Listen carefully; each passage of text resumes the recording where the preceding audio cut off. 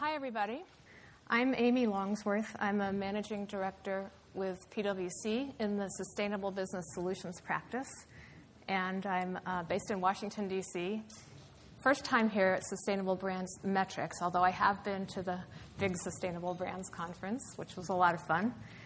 And I have had the pleasure for the past several months of working with my friend and colleague, Amy Hargroves from Sprint. Good morning, or afternoon, Excuse me, I must still be on that time difference. So I'm Amy Hargroves, I'm from Sprint. I manage our overall sustainability efforts and also some of our corporate responsibility efforts because we're getting into the social side of things right now. But Amy and I have met, I guess, at the BSR conference last year. A year ago, almost exactly, that I was sitting in the audience and you were sitting with a co-presenter talking about your supply chain and the progress that you had made in building sustainability into your supply chain. And you said three things that stuck with me. One was that there were some laggards, and no less than your chief operating officer had written to the chief operating officer of those companies who were non-compliant or hadn't answered you and said, get with the program. And I thought, chief operating officer is getting involved from Sprint. Okay, this is very interesting. Secondly, that you weren't requiring them to provide you with absolute data, but you were looking for evidence of progress on their sustainability journey. And the third was that you were trying to figure out how to build more capacity into these laggards. You needed some help. So I called you up. It seemed like a ready-made opportunity. So that is what we were looking for. We had a supplier assessment process that I'm going to talk in a little bit. But what we really found was that they needed help. How do they do what we asked them to do and respond to us? So we needed to reach out for that. And what we really needed was a partner to do that. So I could write it. My legal team would have a heartache with that. They still had a heartache with it. But we needed an expert to make sure that anything that we suggested to our suppliers complied with standards, that our criteria aligned with the standards, and we had such a common interest in really transforming the opportunity for particular smaller companies that really needed the guidance on how do you become more sustainable. So it was just an ideal opportunity for us to work together, and I'm just thrilled that they were willing to do it with us. And it was a great opportunity for me and my team. I have to say it was my team that really worked on the specific how do you explain greenhouse gas measurement to a company that is throwing up its hands and saying we have no idea how to even get started. But what I took away from this experience, and what I'd like to give you a short presentation on in a minute, is really about the difference between about strategy in managing or engaging with your supply chain and the different objectives you can achieve depending on what it is that you set out to do, and the importance of understanding what you set out to do before you start doing it. And so I represent a company that's renowned for measuring like anything and everything, and I have a lot of colleagues who do that extremely well. I personally am much more interested in motivation and relationships, and I think that's what I'd like to talk to you about a little bit in my presentation before letting Amy talk about the specifics of our project. So how can we provide different motivations and develop new types of relationships to reduce risk and create value in supply chain? Before I get into that, I'll just tell you a little bit about why PwC even cares about sustainability in supply chain. First, obviously, we need to help our clients build more resilient organizations, build business continuity, and address their risks. But beyond that, we see the overall response of companies the transformation that needs to happen in response to global megatrends, such as climate change and many others, as a huge business opportunity. And supply chain just becomes one more vehicle for getting at it, because any of our clients is only as strong as the weakest link in their supply chain. But if we can work down that chain and reach more and more companies on their journey to transformation, we've got a huge portfolio to pursue in that regard. And working to identify and measure costs, finding opportunities to create strategic value, continuing to help them improve strategy and to be able to put a dollar value on the results of that strategy, and then to tell the story through integrated reporting, which obviously we're a reporting company, and when we see the movement toward integrated reporting as a very big and very important opportunity. Supply chain, no news to anyone, is complicated. It's global. It's almost impossible to know where all your risks lie. This just represents a colleague of mine put this together between 2010 and 2012, just a smattering of supply chain disruptions that cost U.S. companies billions of dollars, ranging from child labor scandals to deforestation, floods, and fires. So it's hard to know. It's hard to prevent or to be fully risk insured against all of these things, but it's also even hard to know where they're going to happen. And supplier codes of conduct don't really get at the problem. They're important to have. I am not saying we would move away from them, but there needs to be more. So consider the typical hamburger from your quick-serve restaurant. It has 7 components: the bun, the special sauce, the pickles, the cheese, and all of those good things. And then just take the bun, okay? So the quick-serve restaurant wants to diversify its bun suppliers. It can't rely on just one, so it has 3.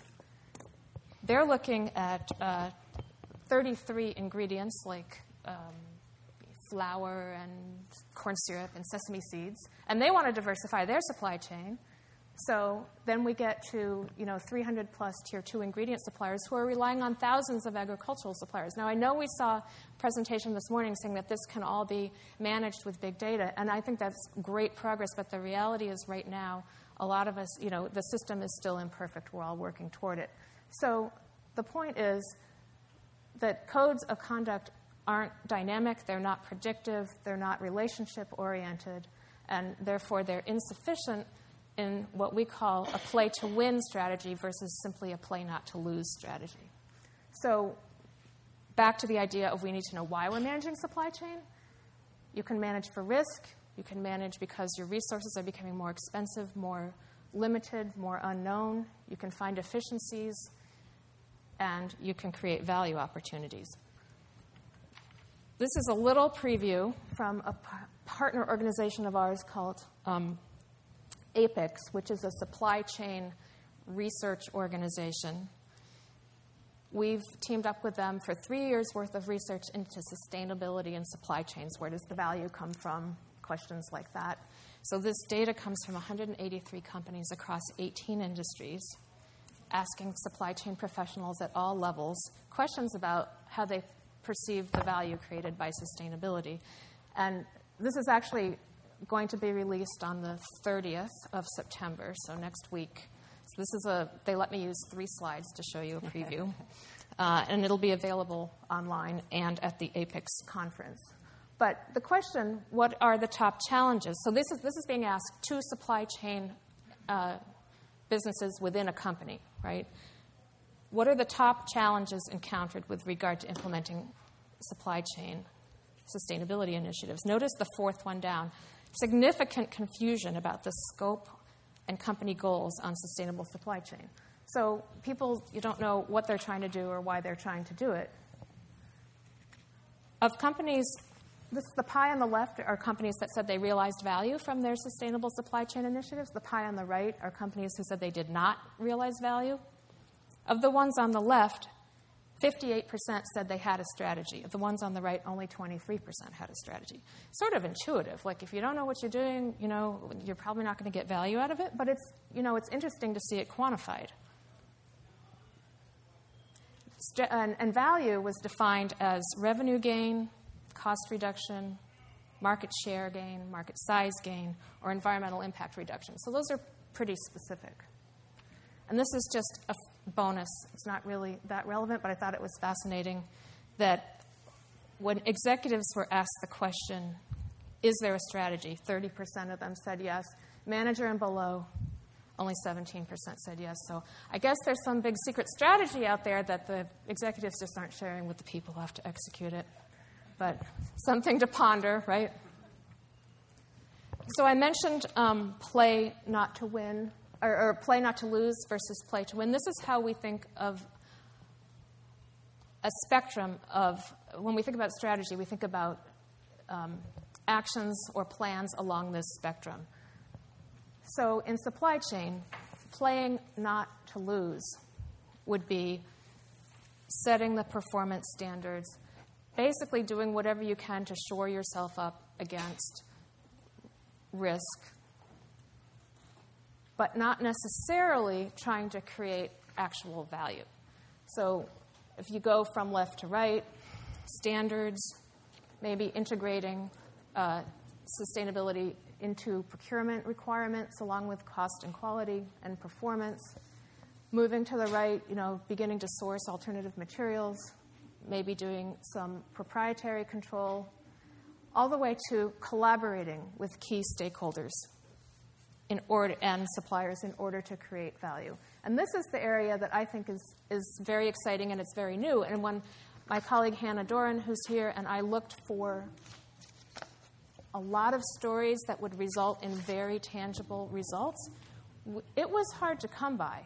And my conclusion was that this territory is new. And when Amy talks about what she did, and she was really the one who woke me up to this as a pattern, and I started looking, I realized that these are really cutting-edge companies are the ones who are looking for opportunities to co-create with their suppliers.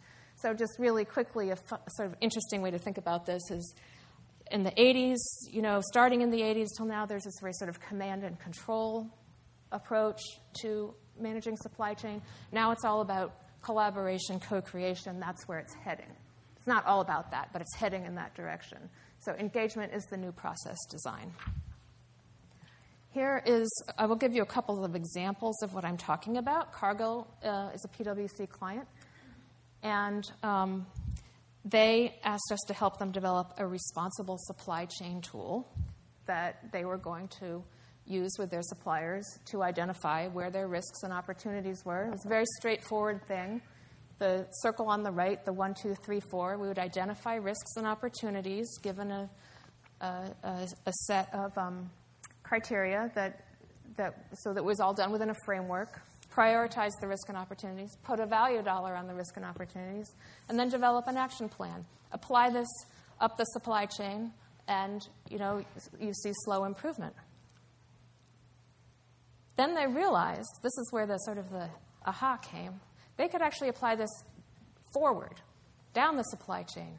They took it to customers, and they announced it actually at a food and beverage show. Would any of our customers like to engage with us? We'll help you to use this sustainable supply chain tool that we've developed. They got 300 requests. So the problem became, who do we answer first? To just stick with the example of the bun from the fast food restaurant, they actually had a bakery client who wanted to use this and were able to identify some key opportunities and risks in the flour, which is where Cargill came in, where they were able to tell a different story about farm to fork.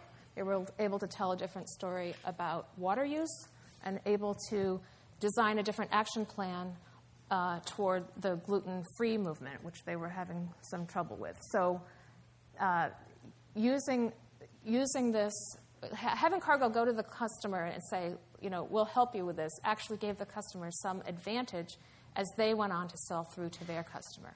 So what started as a risk tool to go up the supply chain actually became a sales tool to go down the supply chain. So I thought that was very interesting. And then just very quickly, whoops, I went too fast. A couple of more just very swift, naming no names, although you may take your educated guesses. Apparel company going into the factory, teaching lean, creating new systems of inside the factory governance that was much more involving, able to reduce the cost of T-shirt production. A technology company that had its own diversity program, very strong, able to turn that around and sell that as an advantage to its customers. $6 billion worth of additional business. A retail chain challenging its suppliers to reduce packaging, race to the top, saving $100 million. And then market expansion, food and beverage company, micro-distribution in Africa, reaching $950 million revenue worth of new market.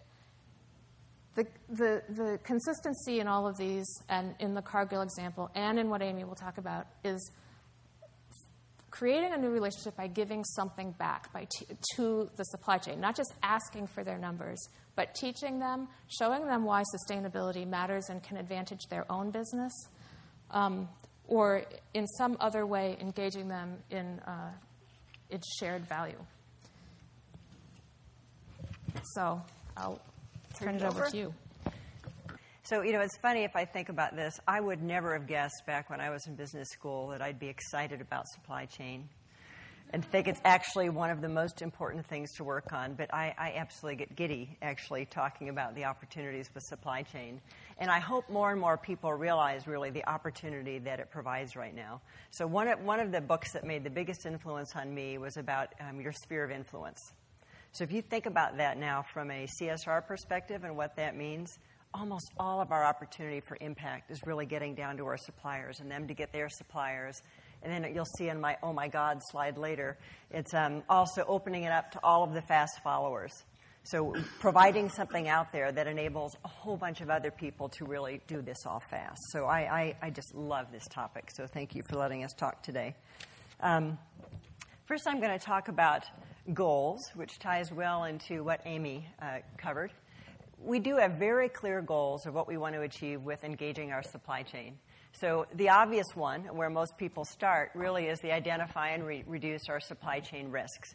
Very, very important, especially for kind of my EH&S and my legal folks, probably the least exciting for me, but still obviously very essential, and we do cover that. Reducing our Scope 3 impacts, which is where we really started some of our journey in supplier engagement. But the next ones are the ones that actually are making more of a difference to me. So increasing the sustainability of our suppliers. How am I adding value to their business, teaching them something, giving to them, and making them better partners, better suppliers for my company? And that's a little bit of a different proposition than I've heard from a lot of folks. So enriching the partnership and, yes, increasing the opportunity for innovation. So the partners that we've actually engaged with the most are now seeing such incredible results out of their journey that they're now saying, what problems can we work on together? Even collaborative ones with competitors in the same space. I mean, I would not have guessed that we would see these things. But it's been amazing, and I absolutely think we can do a ton here to drive innovation. So very excited about that.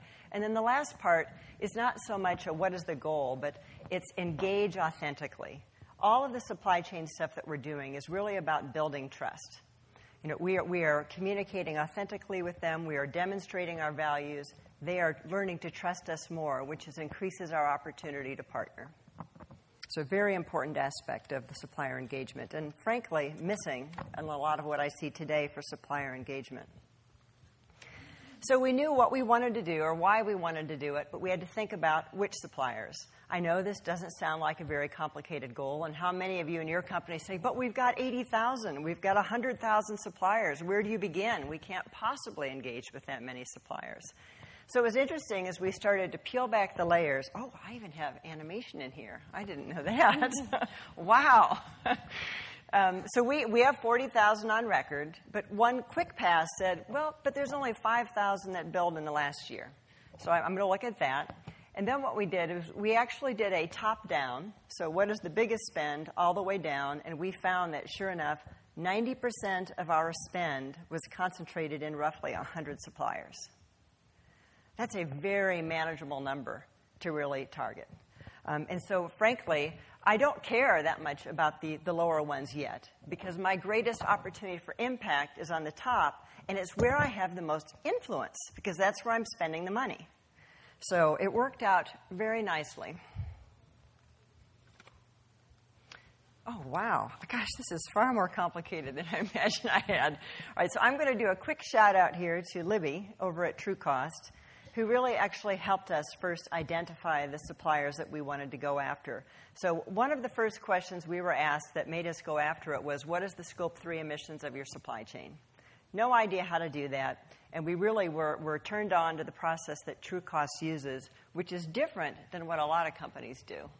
And the way that it's different is I had talked to quite a few people that were about, I'm going to join this organization, I'm going to join that organization, I'm going to send out all of these assessments, and then I'm going to build it all up together, and then I'm going to hopefully get a number that represents something.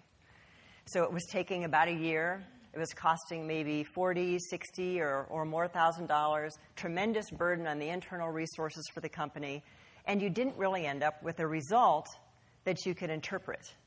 So maybe you had a 50% response rate. Well, what can you really do with that? That really doesn't tell you where the absolute hotspots are because you're missing too many. So what I loved about the TrueCost approach is it really gave me a chance to go top down. I gave them my spend. They have a database set up that's got all the emissions data, all of the public reported information, as well as the interviews that they've done. So in, let's say, 4 weeks, very little time on my part, and frankly not that expensive, so I think it was a bargain, I had a really very useful result. So this is some of the information that we got back. So we could tell our Scope 1, Scope 2, Scope 3 within our supply chain. We could tell, I don't even have half the data up here, by bucket of our supplier type, what their emissions were, where the peak emissions were. And then I've enjoyed it so much, I've now gone back and done this for water. And it was really interesting to see, as you might expect, my biggest problems are also my favorite suppliers. It's our device manufacturers, are also the biggest carbon emitters and the biggest water users. So very clear information for me on where I need to focus. Now, this addresses more of the risk side of the business. What I'm going to talk about next is more the other side.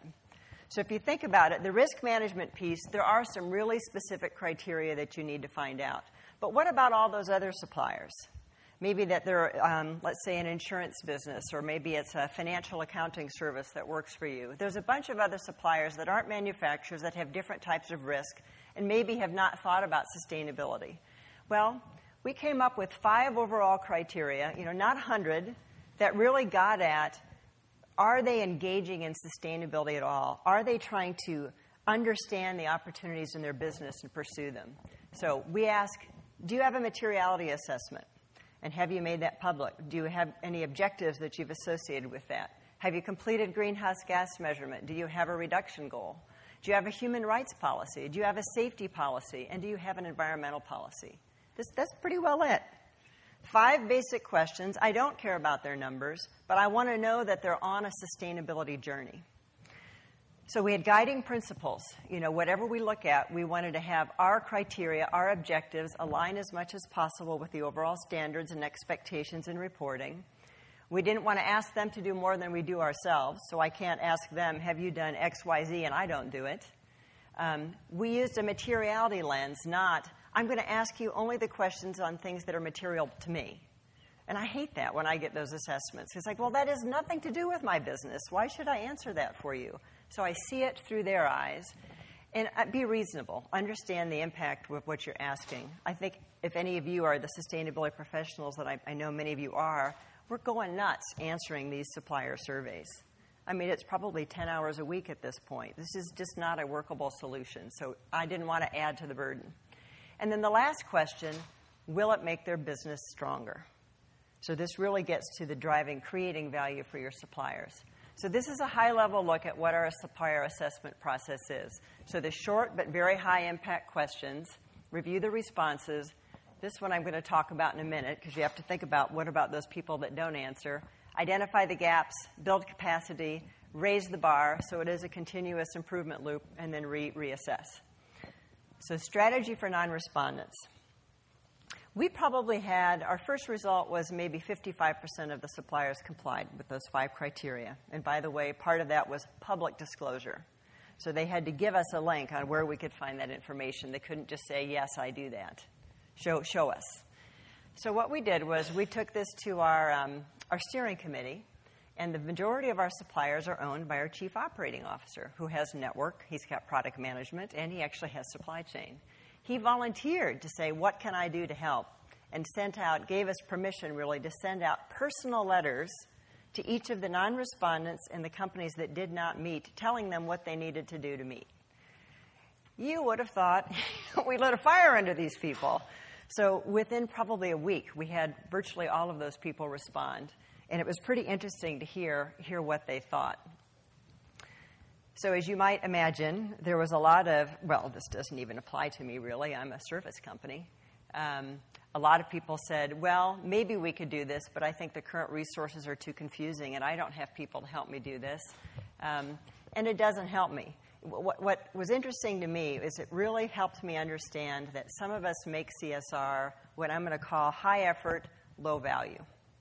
So we make it so complicated and don't allow the businesses to seek the kind of fast benefits some of them can get. So that was a really interesting realization. So as we think about what the problem was and what we heard from our suppliers, we really realized that we could do a great service if we could find a simple way to convey how do you do materiality assessment and how do you measure greenhouse gas emissions were the two areas that our suppliers told us they were having the most difficulty with.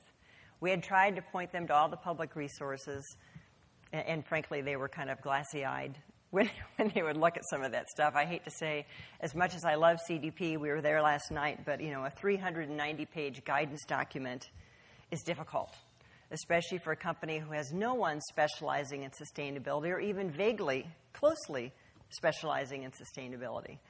So we really saw an absolutely huge opportunity to do this. But there were several kind of things that we needed to look at. It needed to be a real do-it-yourself model. So frankly, enabling them to do this without hiring anybody to help them. It needed to be consistent with standards. We actually had to modify our criteria slightly to make sure it matched standards. We weren't asking for anything unique. And it needed to accommodate a range of suppliers, so it could be applied to almost anybody. So our solution was to create really a CSR for Dummies, Chapter 1 and Chapter 2 on these two items manual, which we have released to the public today. So I'm kind of excited about it. I'm thrilled, and I think I have my copy here. And we have business cards that have the website printed, so each of you can go to that and take a look at it if you would like. This is kind of what it looks like. But it was a really cool writing journey. So PwC, frankly, provided all of the technical accuracy.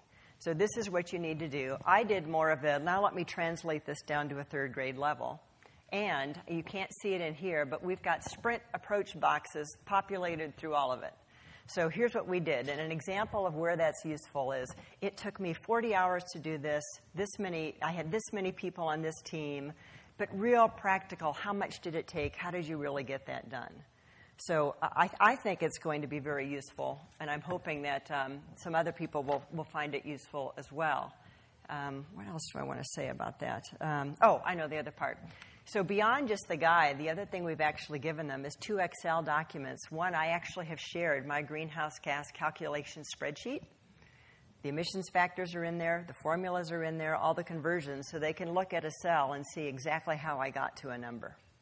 And they can even cross-foot all of that to our CDP submission. And then we've given them a blank one so that they can fill in with their own information.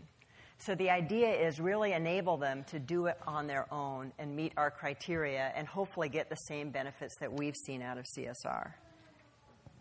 So the results so far, we've already jumped from 55% to 79% meeting our criteria from 2011 to 2012.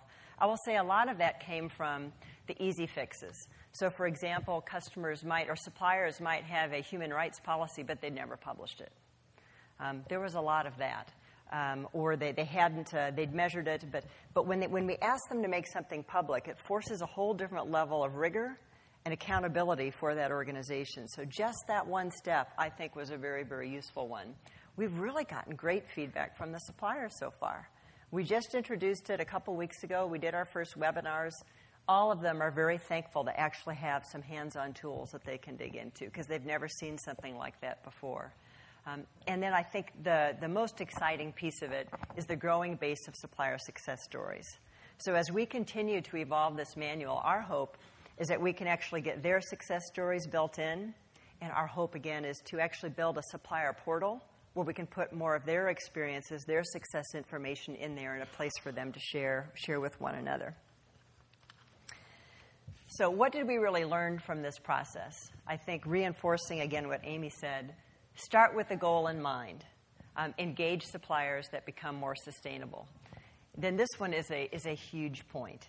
Shoot to inspire. All of this is written about the business benefits that they can experience. It's what's in it for them, not compliance with Sprint. And that's a very different sort of a mindset, because most of them are going to listen to you because you've got the money. You're the one that's going to be giving them the money. But how do you actually entice them to do this on their own? And then it's true. So shoot to inspire, not to force. Understand your leverage points and use them. Executive engagement, but frankly, just the fact that you are a very big spender. I think people often underestimate the power of just the dollar. And then the last part is really being authentic. We have listened to our suppliers. Suppliers participated in the development of the guide. We listened to them to tell us what they needed in developing this, and we'll listen to it and adjust the handbook afterwards based on what their feedback is. So we have very authentic engagement with our suppliers, and I do think it's making a difference. So that's going to close the presentation, and I think we're then ready for any questions that you might have for us. Yes? Ryan Spees from Eastman Chemical. Did you have any trouble, Amy and Green, did you have any trouble internally with people that handle their suppliers on a normal day-to-day basis, your account managers, selling them this idea that we want to go to your suppliers and teach them how to be sustainable? No. Which is fairly interesting. Yeah, so we didn't have very much. Now, I think if I look at that at our company, the strongest supplier relationships are on the product side, and that's the side of the business that I've been the most engaged for probably 4 years. So I've already got a very strong relationship with that team and have worked with them, with those suppliers. The rest of our supply chain is fairly centrally managed, and then you have kind of business unit owners. They know we're on this journey pretty well across the company, and I think they see it as value added. And I think the benefit, again, is that we are not doing the compliance. It's a good message for those suppliers. There isn't really a stick. There isn't an explicit incentive or a carrot. It's really about improving the relationship, so they all see that. Now, one other thing that I want to mention that I didn't expect, one of the gentlemen on my team is really focused on using sustainability in our sales, because we have a lot of our business customers that want to talk to us. He's saying that the business customers actually love this, and the sales reps actually love it because we can hand them something else of value that they can take away. So I hadn't even thought about it being used in that way. So for the most part, I've not seen any negative reactions from anyone except for our legal department. But Amy, would you say that you perhaps slowed the process down of supplier engagement in order to bring along your internal people who are managing suppliers? Or brought them along on an educational process with you? Well, I think that we've brought them along. I mean, we've been doing sustainability for probably only 5 or so years at Sprint, but we have strong CEO support, so I think they've known it's an important part of the company. So they were there. They were ready. I didn't have that much mind challenge to get through. And again, I think it makes a big difference. Most of them might be very protective, but we've earned, I would say, a decent amount of trust in the company, that they trust we're interested in helping those suppliers. Yes? Ellen Savvy with Avery Dennison. So I think it's fantastic all the work that Sprint has done. What I find interesting is that your 5 questions all relate to policies. And what we find is that, so we're in an interesting position because we're a supplier, but we also have a very huge supply chain, right? And so if I go ask my suppliers about the products, there's a lot of pushback, and the policy part is actually the easy part. It's then asking them about the products where they don't want to give up proprietary information. And so that's where I think it gets really sticky. And I was just wondering if you had any experience with it. And it's for us, too. We don't like to give up proprietary information. Now you'll have some good examples, and then I'm going to do just the quick one. For me, that goes into the what I call my hotspot area or risk areas. So on the devices, I'm very product-centric, and we've even now given product lifecycle software to our device manufacturers to provide us very detailed information on a per-product basis, and that's been a little bit of a slow go. Other areas, lead-acid batteries, some of our print and paper areas. So we've got focused areas where we have specific product attributes that we have to get, and that can be a little bit more challenging. So we, in a way, separated it. There's the real risk management piece where I need the detailed product information, and then there's the general questions that are more about their sustainability journey. And this is more on that side. I don't think I have anything to add to that. Oh, okay. Yeah. Yes. I want to thank you for your leadership. I first learned about your work from one of the webinars that you spoke on. It's great to see. Thank you. I'm going to turn this leadership onto the use phase of your network. So explain what you mean. This sounds like a neat idea. Consuming the Sprint network with their devices. We're learning now that the use phase of beauty products is such a huge part of the total value chain, not supply chain, but the value chain, or supply chain on the customer. You already got a foothold there. What's next? So I'm not totally sure I understand, because first off, I want to say, like product use emissions, we did measure that this year. And actually, to my shock, it was a lot lower than I expected. Well, so we did quite a bit of research on it, and it's one of the areas that I personally am most interested in. So we have had engagement in the product team for quite a while. The first thing we worked on was device sustainability. So we actually worked to get a standard created for green cell phones through UL Environment 110, UL 110. We have the most platinum certified devices of anybody. To me, the next logical step for that was energy consumption. So we actually have quite a bit of R&D effort going on right now looking at what are new ways to, to me, the big story is usually the battery.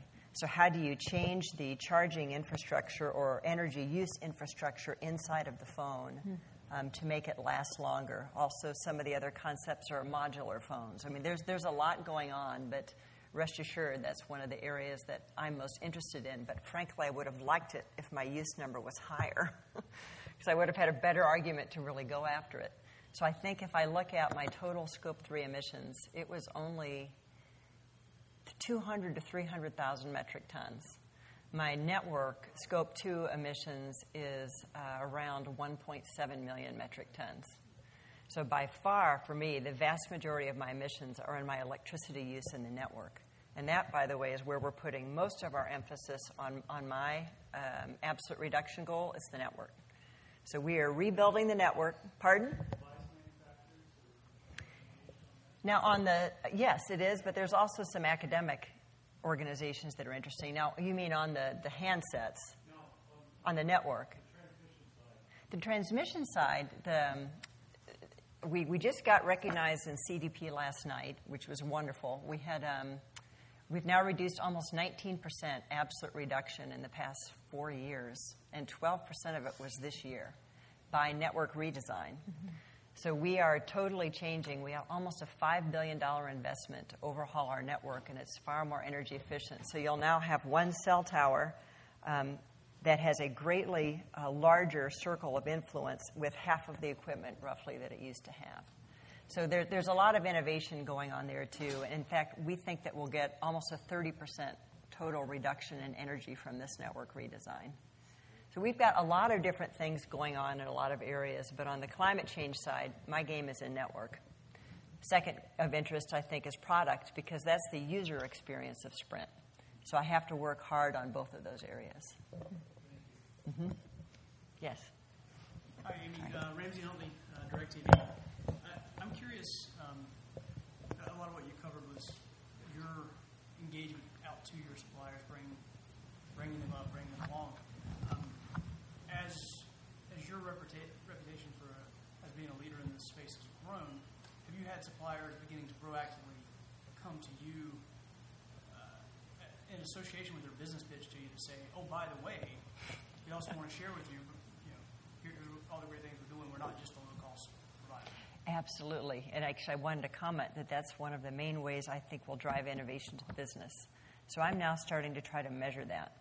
So let's say, for example, we get renewable energy companies or renewable product companies that want to partner with Sprint. So I'm going to try to find a way to tag that as a lead within Sprint that I can attribute back to the CSR organization for innovation. So, we get, when you are out there as a company that does things differently and is interested in new ideas and cares about this space, you've got to get 5 times the new opportunities that others would. I think that's a huge value to the business, and we're really going to start focusing our effort around that. Yes? Hi, I'm Etienne with the Forest Stewardship Council. First of all, thank you to Sprint for your wonderful efforts to FSC and for global awareness. We love FSC. So I have 2 questions for you. One is, I know a lot of sustainable brands, and it's all about kind of providing that inspiration that it can be done. And so your presentation was great at that. But there were humans involved, and it can't get easy. So what things, when you look back on it with hindsight, would you say, gosh, we could have done this? It would be helpful to know what the kind of findings were, or maybe challenges you faced. I would. Oh, go ahead. I'll go ahead. No, you sound like you had one more question. I have another question too, if it's okay. Sorry. Yes, no. My second question is, I'm in marketing, and I'm a sustainability person, and I'm here with my 2009 BlackBerry, because I feel really bad about upgrading, because I don't know that there are green cell phones out there. And in fact, it's something I was thinking of putting out on Facebook on my way here today, like, who has a green phone? Where can I get one? So my second question is, when is that message going to kind of go out? Both very different questions, but good ones. Do you want to comment on the challenges section? Because we very much partnered on the... Right. Well, our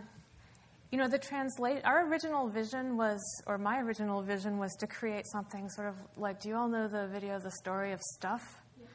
That compellingly interesting and that simple to explain greenhouse gas measurement protocol. And I was quickly disabused of that. Not by Amy, but by members of my team who said, we can make it more simple, but we might not be able to make it that simple. I still think we've gone a long direction toward making it compelling, though, in this. Thanks in large part to your sort of personal, this is what I went through, little call-out boxes. But I do think that just really making it digestible for companies that don't have any expertise in this without making it inaccurate or dumb was the biggest challenge. And it was helpful, actually, to have some of Amy's colleagues involved who are in supply chain management, but not in sustainability, because they were asking all the questions from the supplier perspective. And they really kept us honest, I think. It was funny. One of them, Mary, actually had her test, which was, could my mother do it? So I hate to say that, but we actually did that. And we looked through, could you actually do your own materiality assessment and greenhouse gas measurement based on this? And I got pretty fond of actually saying, it's not brain surgery, but it's at least arthroscopic knee surgery. So there's no way around it. Some of it just is complicated. So the other part for me is I just wish there were more of us at Sprint, because I spent an awful lot of time writing this myself that I didn't really expect to be doing. But I do the materiality at Sprint, and I also do the greenhouse gas measurement. So I did have all the hands-on experience to say, here's really... And I did a lot of translation, which I think was useful. We also did 2 webinars. That's right. We didn't even talk about that. Yeah. So not only created the handbook but we also did 2 webinars that are going to be available or are available online. They're going to be available just for the suppliers, because I couldn't get the legal barricade on that one. but we presented and again just tried to walk everyone through it. Showed the spreadsheets that you were willing to provide from Sprint, and and we interviewed the suppliers ahead of time to try to understand where they were coming from. What did they really need to know? So we sort of bent over backward to try to make it friendly. And they gave some great feedback. I think one of my favorite ones was, what if greenhouse gas isn't material for me? Boy, that's not really an acceptable statement within the CR community. So we really had to think about that. But then he talked about why. And that was so useful. I've got 2 cars. All of my office space is leased. We don't travel much. And it was so funny because we got to the end, we're like, he's right. It's not material for him. So we had to change our thought on that a little bit. We went from, well, we still want you to measure it and report it. We've given you an easy way to do it, but you don't have to come up with a reduction goal. What we'd like you to do is change your environmental policy to at least show concern in your normal practices about energy use. So just show that you're watching it, even though you don't have those opportunities yet. Have you put it into part of your culture? But had we not done that, actually talking to the suppliers, I don't think we would have really understood from their shoes what we're asking them to do. And the second one, just real quickly on the green cell phones. So UL 110 hasn't been around for very long, and they have not really done a good job at all yet of marketing it. So even just this week, we've changed our CR website so that you can go under Sprint CR, I think it's under products, I've actually got specific products listed, and I list all of our platinum phones with links to buy, so that here's all the platinum ones, here are all the basic ones, and for each device you can click on it and you can find out by 5 categories how UL rated them. So now what I'm trying to talk UL into doing, we're still working together on that, is how do we make that more of a consumer approach? Because again, this is not a Sprint rating system.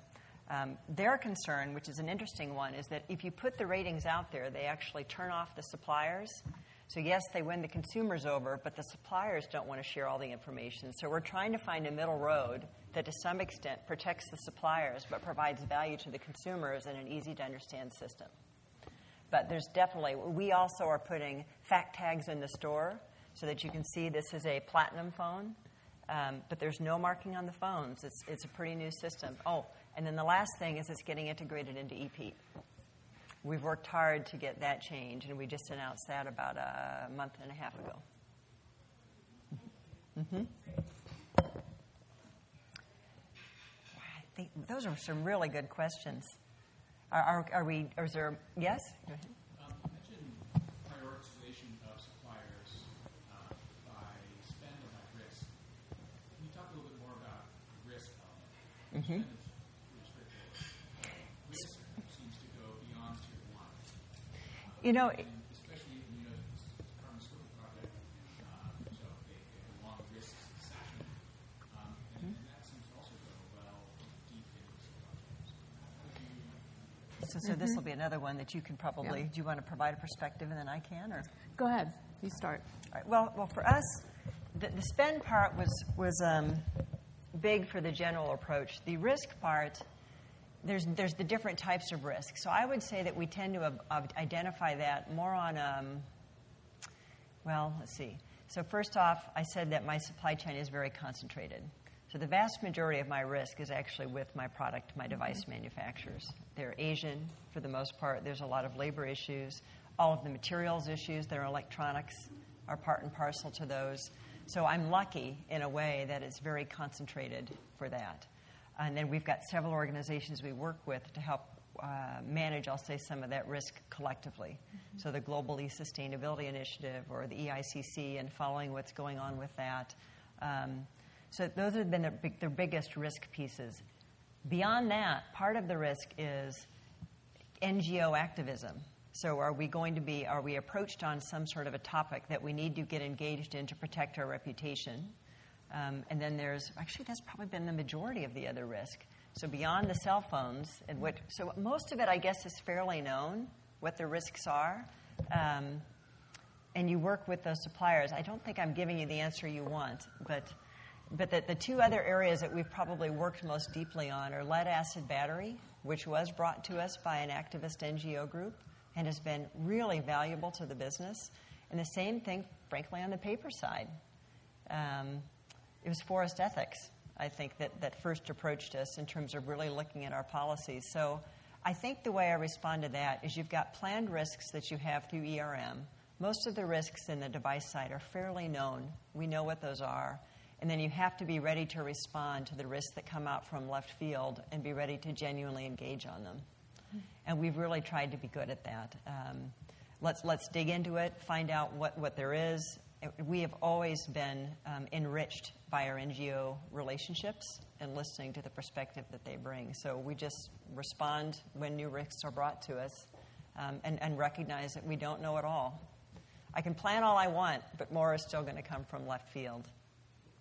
One of the things that we've been talking with clients and others about is sometimes the disconnect between sort of traditional enterprise risk management and the view that the sustainability leader has by virtue of the people that you're talking to, and also by virtue of the fact that enterprise risk management, up until, well, and in some cases still, is very categorized. There are certain things you look at and report on and take to your audit committee or whoever.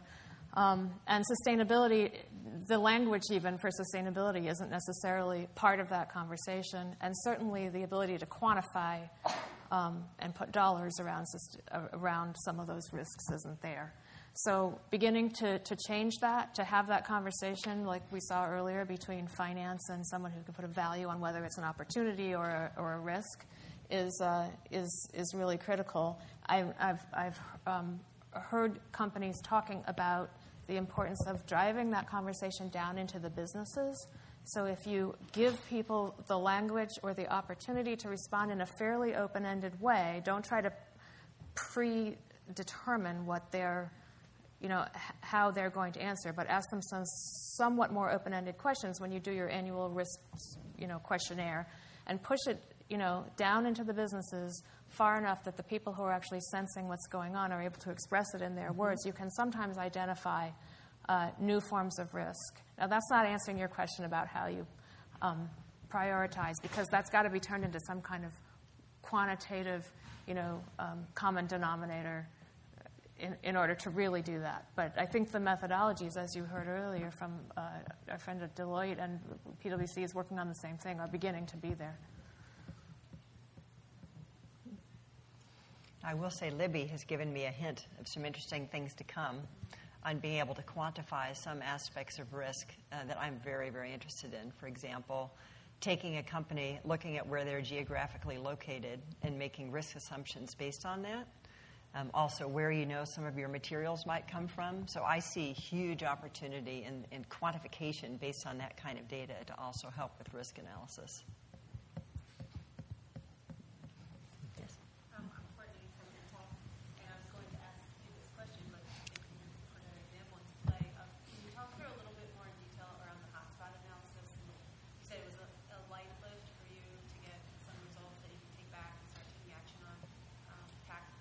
Practically, what data do you need and what that process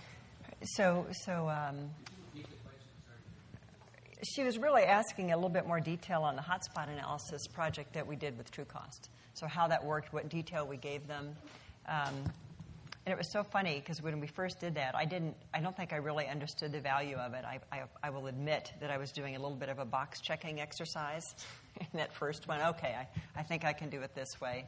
And really, it evolved, so I understood the value of it. But the hardest part was actually assessing which supply chain we would give them, which spend we would give them. We had never really done that before. So having that process of who billed in the last year, how do you take out tax and all the other things that aren't sourceable spend, how do I get that into a meaningful format that I can send them, that they can match into a database by a D&B number what it means. Now, I will say one twist that I did different this year, and thanks to James for being flexible at the end, is they've usually provided to me my data in their categories, or kind of in basic categories, and I had them redo it all based on my categories. So I'd spent all this time, and I can actually go at a supplier level now, and I can get, let's say, maybe 4 different spend categories with a supplier on how our spend is allocated, which was just fascinating. So I've got my bucket on device suppliers. I've got my bucket on real estate manufacturers. I've got network equipment providers. I've got IT providers. So it tells me what areas of the business have the greatest risk for carbon or the greatest intensity of carbon, even which specific suppliers have it, and then I can do the same thing on water. So to me, that was what I wanted to get the value out of the Scope 3, is not this company's number. Where are the greatest risks? Where should I spend my time talking with them about, do you have a greenhouse gas management plan in place? What have you done? What are your next plans? How much of a reduction do you think you can achieve? So it was more a basis for the authentic engagement that I really crave with these vendors rather than a fascination with their results. So I look at it more as a tool for dialogue, meaningful dialogue with them, but it helps me concentrate. So frankly, I didn't think it was that concentrated. I was absolutely blown away, as I think most of us were, that is almost all of our focus needs to be on those device manufacturers. And then I know what the priority buckets are below that, maybe even 10 of them, and especially with water. The exact same suppliers for the most part, water and carbon. So to me, that was what was so useful. It just gave me a roadmap, if you will, on where to put focus. And I had numbers that I could then talk with them about, and I could compare those numbers with other companies. So I could actually meet with them and say, Company A, well, yes, your intensity is up here, but Company B, who does very similar things to you, is way down here. Why do you think that is? What are you looking at maybe to improve your performance in that area? I don't know if that's the right detail that you wanted. All right, I think it says 0. But we're happy to talk with anybody afterwards, and I have, and Marcy has. I hope you go out and take a look at the supplier guide, and please feel free to offer feedback. The idea really is to have it be as useful as possible, and frankly, to have people steal shamelessly if they so choose to accelerate the benefits for all of us.